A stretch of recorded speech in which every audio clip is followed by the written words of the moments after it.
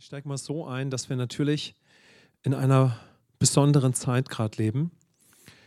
Und ich bin wirklich persönlich fest überzeugt, ja, und das ist auch das, was ich empfinde, in dieser Zeit immer wieder so auch bewusst in unsere Gemeinde hineinzugeben, ob wir nun hier vor Ort sind oder online, einfach in so vielen Momenten wie irgendwie möglich. Ich bin fest davon überzeugt, das ist eine Zeit, mehr als je zuvor, sich in die Gegenwart Gottes rufen zu lassen. Amen. Das ist eine Zeit. Es kann aus Gottes Perspektive gar nicht anders sein. Deshalb werde ich auch über nichts anderes predigen heute an dieser Weihnachtspredigt, weil der Weihnachtsgottesdienst ist natürlich ein Gottesdienst, wo, wie sonst immer, Jesus in unserer Mitte stehen möchte und es um ihn geht. Ja? Und ich glaube, in diese Zeit möchte der Herr uns mehr als je zuvor in seine Gegenwart ziehen, in die Offenbarung seines Werkes für uns, in das Leben der Sohnschaft, der Tochterschaft und der Nachfolge. Es ist eine Zeit, ihn nicht nur weiter kennenzulernen, sondern mit ihm zu gehen. Und vielleicht gehen wir gerade auch durch taffe Zeiten, persönlich zum Beispiel, ja. Vielleicht weniger, das können wir ganz unterschiedlich erleben. Aber ich glaube, es ist auf jeden Fall eine Zeit, denn wir haben ja äußerlich eine gewisse Situation. Situationen sind immer unterschiedlich, ja, aber ich bin fest überzeugt, das ist eine Zeit, wo wir so mit dem Herrn tiefer oder neu wandeln können. Die Bibelstelle, die ich uns heute mitgebracht habe, ist in Lukas 2, die Verse 10 bis 11. Und die kennen wir natürlich alle. Und ich glaube, ich habe am Weihnachten schon öfters darüber gepredigt. Und gleichzeitig möchte ich uns da für einen Moment neu mit hineinnehmen, denn diese Stelle hat mich aus einer anderen Perspektive heute inspiriert für uns. Und da heißt es, und der Engel sprach zu ihnen, damit sind die Hirten gemeint, fürchtet euch nicht, denn siehe, ich verkündige euch große Freude, die dem ganzen Volk widerfahren soll. Denn euch ist heute in der Stadt Davids der Retter geboren, welcher ist Christus, der Herr. Amen. Lukas 2, die Verse 10 bis 11. Während ich so für die Predigt gebetet habe und mich diese Bibelstelle angesprochen hat, war ich natürlich erstmal bewegt von der Botschaft. Ja, ist ja klar. So, der Engel erscheint den Hirten und sagt, fürchtet euch nicht, denn siehe, ich verkündige euch große Freude. Ich verkündige euch große Freude, die dem ganzen Volk widerfahren soll. Also jetzt sehen wir, dieser Engel, gesandt vom Vater, verkündet eine Botschaft, die beste Botschaft, die es jemals gibt. Amen. Es ist die Botschaft des Evangeliums. Und stell dir mal vor, da ist ein Engel und der verkündet das Kommen Jesu. Selbst diese Engel haben das Evangelium verkündet. Amen. Denn sie haben von Jesus gesprochen. Ja? Es ist die Botschaft über allen Botschaften. So, wann immer wir irgendwo in die Bibel schauen, wann immer wir uns treffen, es wird nie eine größere Person in unserem Leben geben als Jesus Christus und natürlich den Vater und den Geist Gottes in dem Ganzen. Aber letztendlich damit im Zusammenhang ist es die größte Botschaft ever, das Evangelium. Amen. Es ist die Botschaft der Botschaften. Und der Heilige Geist möchte immer zu unserem Herzen durch das Evangelium letztendlich sprechen, durch Jesus, aber auch durch diese herrliche Botschaft des Evangeliums. Ja? Also hat mich das gepackt, ja. Und als ich dann recht schnell so einfach bei dieser Bibelstelle bewegt war, da hatte ich den Eindruck, dass der Geist Gottes mein Herz einfach bewegt über Jesus und wer er in der ganzen Fülle ist. Und zwar für uns, ja, wie wir ihn kennen und ihn vielleicht weiter kennenlernen können, um mit ihm zu gehen, oder wie wir ihn vielleicht das erste Mal kennenlernen. Ich habe so diesen Bibelvers betrachtet, ja, das habe ich sofort angesprochen. Gott wird Mensch, er ist der Retter, er ist der Christus, er ist der Herr. So, es war sofort so der Impuls für mich. Und ich hatte den Eindruck, dass der Heilige Geist dadurch die Frage vom Herrn für unser Herz gibt, nämlich, wer bin ich für dich?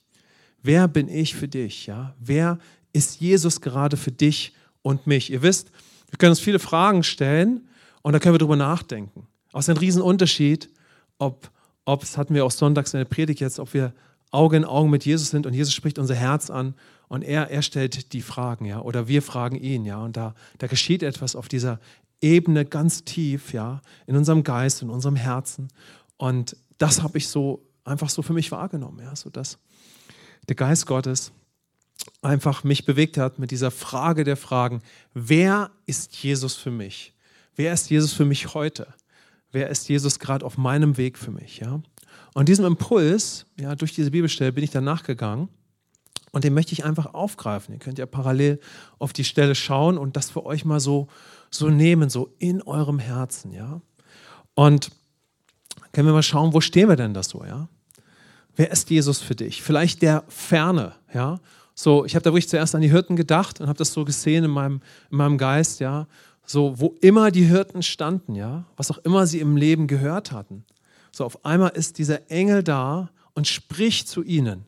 Aber vielleicht war Gott ihnen noch ganz fern, obwohl sie schon vieles gehört hatten. Ja? Er war fern, ja. Vielleicht der Gott, von dem wir gehört haben, der große Unbekannte, den wir zum Beispiel wissenschaftlich nicht perfekt kontrollieren, noch erklären können, den übernatürlichen Gott. So, wo stehe ich da? Ja? Gott kann uns ja fern sein, obwohl er so nah ist. Ja? So, wir können ihn nicht erfassen, aber auf einmal steht ein Engel vor den Hirten. Ja? So, und der ferne Gott ist auf einmal total präsent.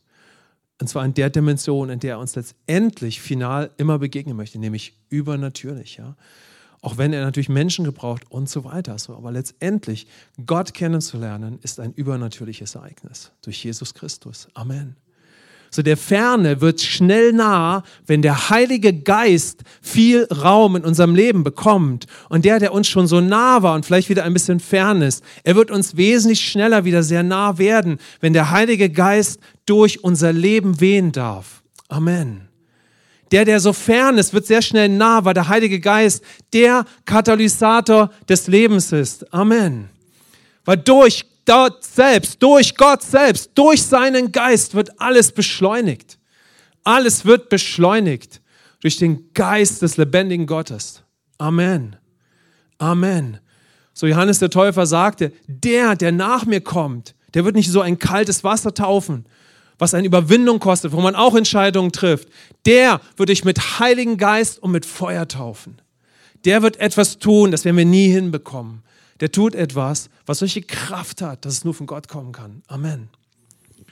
Also wenn Gott uns manchmal fern ist und wir vielleicht schon ganz nah mit ihm gegangen sind oder er wirklich noch fern ist, wie kommt er nah? Durch die Person des Heiligen Geistes. Natürlich auf der Grundlage der Botschaft des Evangeliums und durch Jesus. Aber dann durch das Wirken des Heiligen Geistes. Wer ist Jesus für dich und mich? Ja? Vielleicht der Gott, der Mensch wird. Es hört sich erstmal so fern an, aber was heißt das? So, wenn wir so auf unserer Suche nach Gott sind, dann passiert ja genau das. Wir fragen uns irgendwann, wie komme ich mit Gott in Verbindung? Ja? Und der uns mit Gott verbindet und wieder versöhnt, ja, ist Jesus. Ja? So, er ist es. Ja? So, in dem Moment, wo wir tiefer nach Gott suchen oder vielleicht schon länger auch Kind Gottes sind und uns erneut fragen, wo bist du in meinem Leben her? Wer bist du für mich? Geht Gott manchmal für uns zurück, ja, an die Punkte, wo er uns neu zeigt, ja, schau mal, das bin ich ganz grundlegend für dich. Das bin ich für dich. Amen. Vielleicht ist er der Freund, ja, so wenn wir schon uns die Jesus-Frage stellen oder uns erneut so diese Fragen stellen, so dann können wir ihn tief als diesen Freund erleben, wie Jesus das sagt. Es gibt keine größere Liebe als die, dass ein Freund sein Leben lässt für seine Freunde. Amen, Johannes-Evangelium. Und Jesus sagt das in dem Zusammenhang, dass er sein Leben für seine Freunde gibt. Ja. Und wenn wir so Freundschaft mit Jesus erleben, dann ist das die Zeit, wo wir auf unserer Suche nach Gott oder wenn wir wirklich uns auf ihn neu einlassen, tiefer, ja, wo er uns in eine tiefe Begegnung seiner Liebe führt, seiner sich hingebenden, aufopfernden, vollkommenen Liebe. Wow. Amen. So, wir alle brauchen diese tiefe Begegnung mit seiner Liebe immer wieder neu. Wer kann Jesus für uns sein? Ja, der Retter, der uns die Vergebung der Sünden schenkt, uns mit Gott versöhnt und ein neues Leben mit ihm ermöglicht. Der Christus, der Heiler, der Befreier, der mit dem Heiligen Geist tauft, der mit Kraft Gesalbte, der vom Geist Erfüllte, der Wunder getan hat, ja, der aber auch mich zum Beispiel auch als eine neue Schöpfung in Befreiung, Heilung, Wiederherstellung führen kann, der mir, egal wo ich stehe, ein Leben in Vollmacht und Autorität gegeben hat. Er ist dein und mein Christus, wenn wir ihn angenommen haben. Und er tauft uns nicht nur in den Heiligen Geist, so er hat es vorbereitet, dass wir wirklich in dieser Kraft auch leben und dass wir Heilung und Befreiung erleben, dass wir ein Leben führen im Feuer Gottes und ein übernatürliches Leben als neue Schöpfung. Der Herr, so wird Jesus ja hier schon angekündigt, der Herr, was für eine Aussage. So, dem wir als Söhne und Töchter durch Liebe folgen und uns ihm so völlig hingeben und uns aus Liebe, die Apostel, ja, wir lesen das in der Schrift, ja, so sie warfen sich manchmal nieder vor ihm, ja. Wir sehen es in dem Buch der Offenbarung, ja, mit dieser Schau, die Johannes hat. Aber die Grundlage ist natürlich Liebe. Aber genau das geschieht, wenn er dieser Herr aus Liebe wird, wenn wir ihn sehen in dem Zusammenhang, dass er uns von der fleischlichen Natur erlöst hat, ja. Und wenn Jesus wirklich mit dieser Dimension kommt und wir wirklich tiefer bewegt sind, dass er Herr ist in unserem Leben, ja, dann bewirkt das, dass wir nur durch ihn und für ihn leben möchten und alles andere ist erstmal zweitrangig. Wenn wir von der Liebesherrschaft Jesu in unserem Leben sprechen, dann sprechen wir von einer Person und noch nicht von unserem Tun. So, wenn wir Offenbarung bekommen, Jesus ist mein Herr, da wissen wir manchmal noch gar nicht, was wir machen werden. Und es geht auch gar nicht darum. Es geht nur um ihn und um durch ihn zu leben. Nur darum, ihn zu verehren, ihn zu erheben. Ausschließlich durch ihn zu leben und zu jubeln, dass er uns von der Herrschaft der Sünde befreit hat. Amen. Um durch ihn zu leben, durch die Gnade, durch die neue Natur, durch den Geist und Gott sei Dank nicht mehr selbstzentriert. Amen. Denn er wurde zur Sünde für uns, auf dass wir von Fleischlichkeit befreit werden, weil das größte Joch war die Fleischlichkeit. Und er hat uns davon frei gemacht. Amen. Er hat uns die Beziehung, die Sohnschaft geschenkt. Und jetzt dürfen wir durch ihn leben und für ihn. Und dann ist erstmal nur Anbetung. Ja, und alles andere ist zweitrangig. Ja. Nur Jesus. Das geschieht, wenn der Herr für uns der Herr wird. Oder wenn das erfrischt wird. Es geht einfach nur um Jesus. Amen. Es geht um ihn, ja. Und alles andere ist erstmal zweitrangig. Also, wer ist Jesus für dich? Wie ist Jesus für dich heute? Ja? Dann habe ich so auf die Hirten geschaut. Das hat mich dann bewegt nach dieser Frage. Und dann bin ich, als ich so dieser Herzensfrage nach Jesus nachgegangen bin, bin ich wieder auf die Hirten gestoßen. Und da hat es mich bewegt, ja, dass ich mir ganz sicher bin, dass diese Hirten gar nicht anders konnten, als sich zu fragen, wer ist eigentlich dieser Retter? So, wer ist dieses Kind? Ja? Wer ist dieser Jesus? Das sieht man ja auch in dieser Situation, ja, so dass sie dem nachgehen. Sie gehen ja auch wirklich real der Botschaft des Engels nach und versuchen, an diesen Ort zu gehen. Und natürlich wussten die Hirten um den Christus, den Messias, sie kamen ja aus der jüdischen Kultur, sie kannten die Botschaft. Sie kannten die Botschaft. Aber jetzt wurde es ganz persönlich. Amen. Jetzt wurde es ganz persönlich, ja. Jetzt wurde es eine absolut übernatürliche Erfahrung mit Gott, weil ein Engel zu ihnen gesprochen hatte, ja. Und so wurde es eine Frage des Herzens. Wie heißt es in der Bibel? Nicht durch Heer oder Kraft, sondern durch meinen Geist. Wo immer der Geist Gottes wirkt, werden die Sachen zu Sachen des Herzens und nicht des Verstandes. Und der Verstand ist gut, wenn Gott ihn erhellen darf, wenn er ihn durchdringt, ja. Aber der Ort, wo er mich ansprechen möchte, ist in meinem Herz. Amen. Und in dem Moment, wo der Heilige Geist zu uns sprechen kann, durch die beste Botschaft, durch sein Wort, wo er mich ansprechen kann, und das kann er, wird es eine Botschaft des Herzens, eine Frage des Herzens, ja. Und so wurde diese Frage um Jesus eine Frage des Herzens für diese Hirten. Genau, wo sie standen, ja. Und das kann uns betreffen, wenn wir uns grundsätzlich fragen, wer ist Jesus für mich? Aber das ist ja genauso relevant für uns, wenn wir mit ihm leben, ja. Es ist eine Frage der Begegnung mit Gott, ganz persönlich mit Jesus, oder des Gehens in ihm und in ihm zu leben, ja.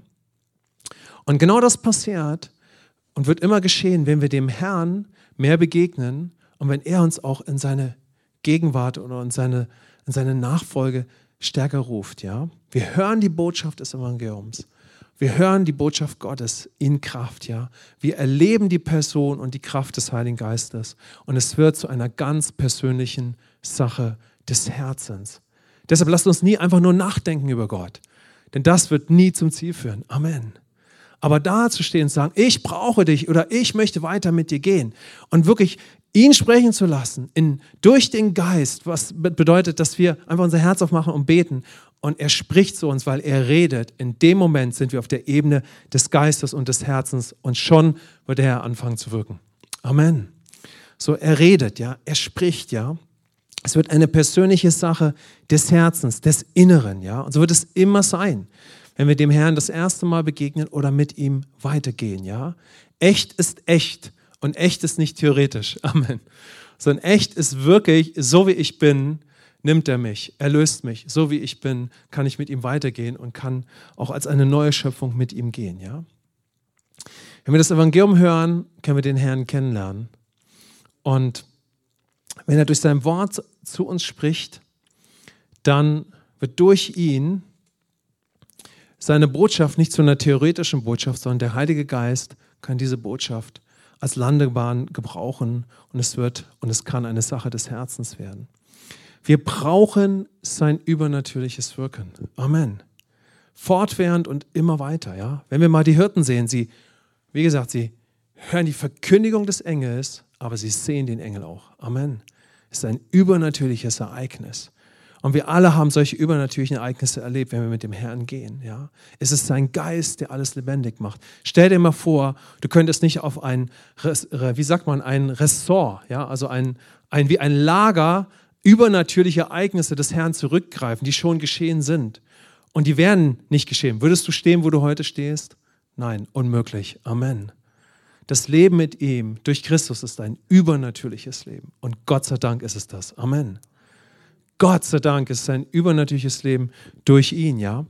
Wir brauchen sein übernatürliches Wirken, um Jesus wirklich kennenzulernen und um mit ihm zu leben. Wir können den Herrn nicht mit dem Verstand kennenlernen oder so mit ihm leben. Es ist auch nichts Magisches, was irgendwie passiert, keiner weiß wie, sondern da ist die Botschaft des Evangeliums, die Verkündigung. Und da ist die Person und die Kraft des Heiligen Geistes, ja, in dem Fall durch den Engel, durch den dann gleichzeitig aber der Geist Gottes auf dieser menschlichen Ebene wirkt. Denn der Heilige Geist ist die Person der Gottheit, die auf dieser irdischen Ebene auf diese Weise dann letztendlich an Menschen herantritt. Ja. Also es braucht die Botschaft, sein Wirken und es braucht unser Herz. Ja. Erstmals oder jeden Tag neu. Und so sind wir es, ja, die wir mit unserem Herzen, mit unserem Suchen, mit unserem Fragen immer weiter auf dem Weg sein können. Und so möchte er uns dort, glaube ich, ziehen in diesen Tagen. Und deshalb hat mich das auch für diese Weihnachtsbotschaft so bewegt, ja, dass er uns in diesen Tagen ziehen und bewegen möchte. Ja. So ihn weiter kennenzulernen, so zu uns zu sprechen und letztendlich uns zu bewegen. Ja. Und so möchte ich uns so mit diesem Impuls so wie in diese Weihnachtstage senden und würde gern einfach mit uns beten, sodass wir einfach durch den Herrn so diesen Impuls einfach mitnehmen und dem nachgehen. Und zum Beispiel nicht nur, ja, so vielleicht darüber nachdenken, was auch wertvoll ist, sondern dass wir wirklich das zu einer Sache des Herzens machen, wo wir den Impulsen, die Gott oder weiter zu einer Sache des Herzens machen, wo wir dem nachgehen, wo Gott uns anspricht. Ja? Und so können wir mal schauen, ja, ist vielleicht diese Zeit jetzt eine Zeit, die beste Botschaft aller Zeiten, weiter, ja, wie soll ich sagen, nicht nur an mich zu lassen, sondern mich mit dem Evangelium mehr als je zuvor in dieser Zeit zu beschäftigen, anstelle aller möglichen anderen Informationen. Ja? Brauche ich sein Reden an mich, sein Wort mehr als alles? Natürlich. Amen. Es lohnt sich immer wieder, ja, dass wir uns auf ihn einlassen. So, das Evangelium ist die Kraft Gottes. Es ist die Botschaft des Herrn, ja, und wo immer wir uns diesem Einfluss in Liebe und durch seine Liebe aussetzen, wird der Heilige Geist eine Landebahn bekommen für den Herrn. Amen. So ist es Kraft in seinem Wort. Es ist nicht einfach etwas Theoretisches. Wo immer das Evangelium gesprochen wird, wird der Heilige Geist 100%ig darauf anfangen zu landen. Wo hungrige Herzen, wo auch immer wir stehen im Leben, einfach die Botschaft Gottes hören, so, das wird der Geist Gottes immer gebrauchen, ja. Lass uns mal schauen, ja, wo stehen wir, wo laufen wir? Brauchen wir vielleicht gerade jetzt eine weitere, erstmalige oder tiefere, übernatürliche Erfahrung mit dem Herrn? Und das natürlich durch Jesus, ja. Erstmals und neu oder vielleicht erneut, ja. Wisst ihr, es gibt Momente in unserem Leben, wo der Heilige Geist manchmal zu uns spricht und sagt, komm, lass dich neu ein auf das Wirken meines Geistes. Amen. Manchmal merkst du, hey, ich glaube, ich brauche es, dass der Geist Gottes neu in meinem Leben weht und sich ausgießt und ich erstmal einfach nur von ihm gepackt bin. Amen. Alles andere ist mal total nebensächlich. Hauptsache, der Heilige Geist kann mit Power und mit Liebe und mit Kraft durch unser Leben wehen. Weil dann wird sich erstmal alles erhellen und die ganze Sichtweise wird anders. Amen. Schaut, das ist eine richtig gute Weihnachtsbotschaft. Amen. Weil die Hirten sind auf ihrem Feld und sie sind mitten in ihrem Job und da geht alles Mögliche ab. Haben sie gerade an eine Begegnung mit einem Engel bezüglich Jesus gedacht? Ich glaube zu 100% nein. Ich weiß nicht, worüber sie nachgedacht haben. Also wir waren mitten in ihrem Job. Es war ein harter Job als Hirte. Alles Mögliche geht ab. Und der Engel, das Licht. Boah, Shakaraba. Amen. Das Leben war sehr, sehr, sehr schnell durchwindet und auf den Kopf gestellt. Und wenn etwas unser Land braucht und wir immer weiter, wo wir so kopfgesteuert oft sind, wir brauchen immer eine gute Dosis Holy Spirit. Amen. Wir brauchen eine glasklare Botschaft des Evangeliums. Eine glasklare Botschaft des Evangeliums. Eine Stimme, die lauter ist als alle anderen Stimmen. Und wir brauchen einen guten Orkan in unserem Leben. Nicht nur in dieser Zeit, weil der Sturm kommt, sagt Jesus. Jesus sagte, der Sturm wird kommen, mal schauen. Oder Jesus ermutigte uns, auf ihn zu bauen und seine Worte. Ja, der Sturm wird kommen, aber es gibt noch einen anderen Sturm. Nicht der äußere, es gibt einen innerlichen Sturm, der uns erfüllt und der unser ganzes Leben immer den Kurs des Himmels gibt. Und das ist der Sturm des Heiligen Geistes. Amen. Ist das in der Weihnachtsbotschaft drin? Ja. Die Weihnachtsbotschaft war ein durch und durch übernatürliches Ereignis. Amen. Sie war so menschlich, so nah. Gott wird Mensch, ja. Er kennt uns. Und gleichzeitig tritt er in so einer Dimension auf, ja. Vielleicht haben wir manchmal viele Denkschleifen gedreht. Und der Herr sagt, komm, werde neu erfüllt von meiner Kraft. Amen. Und vor allen Dingen hat sie mir gebrannt, lasst uns diese Frage mitnehmen, diese Herzensfrage. Nicht eine Frage, das wäre eine gute Frage, wer ist Jesus? Das ist immer eine gute Frage. Amen. Aber durch das Evangelium, durch den Heiligen Geist wird es eine Herzensfrage. Ich meine damit, wir können uns über so viele Sachen im Leben Fragen stellen. Aber es ist ein Unterschied, wenn die Jesus-Frage auftaucht. Immer wieder neu, ja. Das haben wir auch gerade sonntags gehabt in unserer Predigtreihe, unserer neuen. Auge in Auge mit Jesus. Wenn Jesus im Mittelpunkt ist, ja, dann taucht die Frage auf, wer ist Jesus für mich gerade? Auch wenn Jesus sie vielleicht nicht so benennt, ja. Aber das spielt sich dann einfach ab, ja. Jesus schaut Petrus in die Augen, ja, und da ist eine Herzensbegegnung, ja, zwischen den beiden, ja. Jesus hat Petrus Fragen gestellt, oder? Das können wir feststellen. Und er hat Petrus Fragen gestellt, wo Petrus nicht ganz schlau und kontrolliert mit seinem Verstand darauf antworten konnte. Denn er hat auch in einem Schlamassel gerade gesteckt, ja. Und Jesus, ja, stellt ihm die Frage aller Fragen, liebst du mich? Ja. Oh, er geht genau auf diese Herzensebene. Und Petrus sagt, Jesus, du bist der, den ich liebe. Ja, ich versuch's doch. Das war ja sein Dilemma, ja, dass er mit aller Kraft versucht hat, Jesus zu lieben und das auch ernst gemeint hat. Und wenn ich das mal auf unsere Frage beziehen würde, wer ist Jesus für dich? Ja, da war Petrus da an seinem Prozess, ja, um Jesus letztendlich die Jesus-Frage oder wer ist Jesus für mich? Und ich würde sagen, für Petrus wurde aus dem Freund Jesus der Retter. Amen. Der Freund, der ihm sagte, ich werde mein Leben für dich geben, der ihn anschaute und sagte, ich weiß, dass du mich 3-mal verleugnen wirst. Und der Augenkontakt mit Jesus auch vor der Kreuzigung hatte und sagte, mit den Augen sozusagen, als sie sich nochmal sahen, ja, bevor er ins Kreuz gegangen ist und Jesus schon von Petrus verraten war und Petrus das natürlich realisiert hat, schaute Jesus ihn ja an und in diesem Blick war nicht Verdammnis, sondern Petrus, ich wusste um diesen Blick. Ich wusste um diesen Blick, aber ich wusste auch, dass du mich verleugnen wirst. Ich habe es dir ja gesagt, aber ich bete für dich, dass dein Glaube nicht aufhört. Amen. Das war in dem Blick von Jesus. Da war nicht Verdammnis. Siehst du? Ich habe es doch gewusst. Hast mal wieder nicht gepackt. Das war ja das Dilemma, in dem Petrus steckte. Der Blick von Jesus war ganz anders. Ich wusste, dass du in die Situation kommst, aber ich stehe trotzdem zu dir. Ich bin dein Freund. Amen. Und diese Liebe hat ihn überzeugt, des Gottessohns. Und sie hat dazu geführt, dass Petrus seine Momente hatte, dass aus dem Freund der Retter wurde. Amen. Also lasst uns das mal mitnehmen, ja. Lasst uns diese Herzensfrage mitnehmen und diesen Prozess des Herzens. Wer ist Jesus für mich heute? So, vielleicht auch möchte er durch sein Wort tiefer zu mir sprechen. Brauche ich eine neue Begegnung mit dem Heiligen Geist, eine Ausgießung des Geistes, was völlig okay ist. Wir dürfen mit dem Heiligen Geist ja immer weitergehen, ja. Möchte ich ihm tiefer begegnen? Aber ich glaube, das, was auf Gottes Herzen brennt, ist, wer ist Jesus für mich gerade? Wer ist er für mich? Wo gehe ich mit ihm gerade? Ja? Wo spricht er mein Herz an? Und das hat mich für uns zu Weihnachten bewegt. Ich glaube, wir sind in dieser Zeit, wo Gott mit uns weitergeht und wo nichts so bedeutsam ist als der Name Jesus. Amen. Okay, ich würde noch kurz gerne mit uns beten. Danke, Herr, dass wir dich kennen dürfen. Und danke, dass du hier in der Mitte bist, dieses Gottesdienstes, dieser Botschaft. Danke für deine Gnade. Du bist das Wichtigste von Anfang bis Ende. Danke, dass du in unserem Leben bist. Gebrauch diese Zeit, dass wir einfach so die Botschaft deines Herzens an uns hören als je zuvor, mehr als je zuvor. Und dass wir deine Kraft mehr erleben als je zuvor. Dein Wirken.